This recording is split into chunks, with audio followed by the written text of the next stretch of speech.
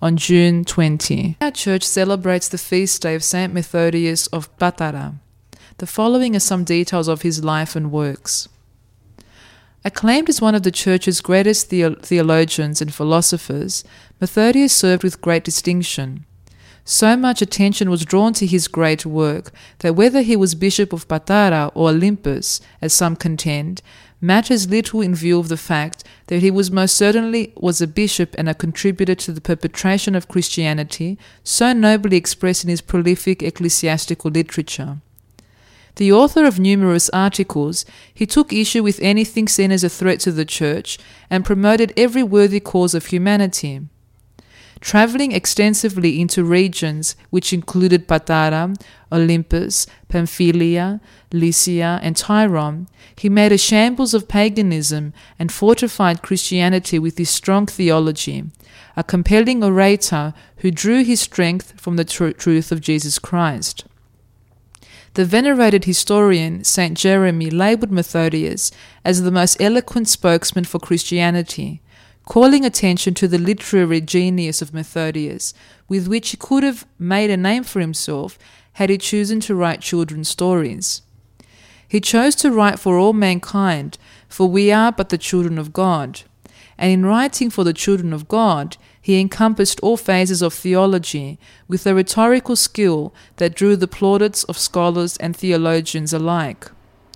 St. Jeremy has written that Methodius took issue with two great figures, one, a pre-Christian philosopher, the other, a well-regarded theologian, both of whom he admired, but each of whose ideological flaws were in conflict with the traditional values he so staunchly defended.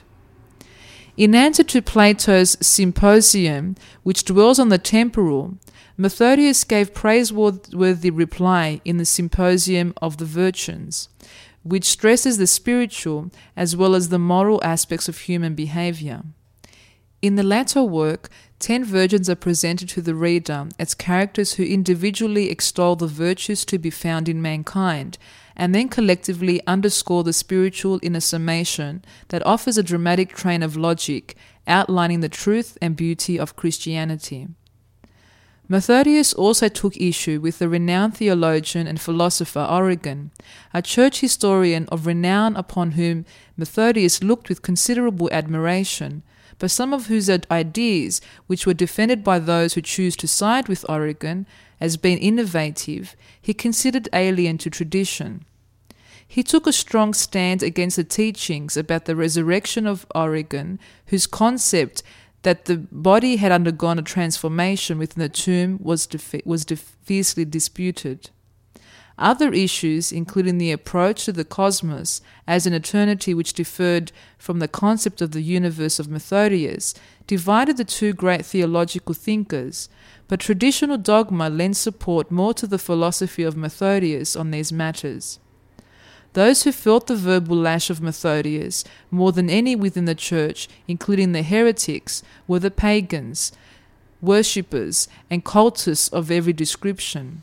He lumped them into a compost heap of humanity, whose only hope, he incessantly reminded them, lay in their abandonment of false ideas and the acceptance of the Messiah. It was for this purpose that he would leave the pulpits and take to the streets to mingle with the skeptics, the agnostics, and the hesitant whose confidence he won with greater ease than the confirmed pagans whom he pursued for Christ, even with greater determination. This determination brought him martyrdom when he was put to death on June 20.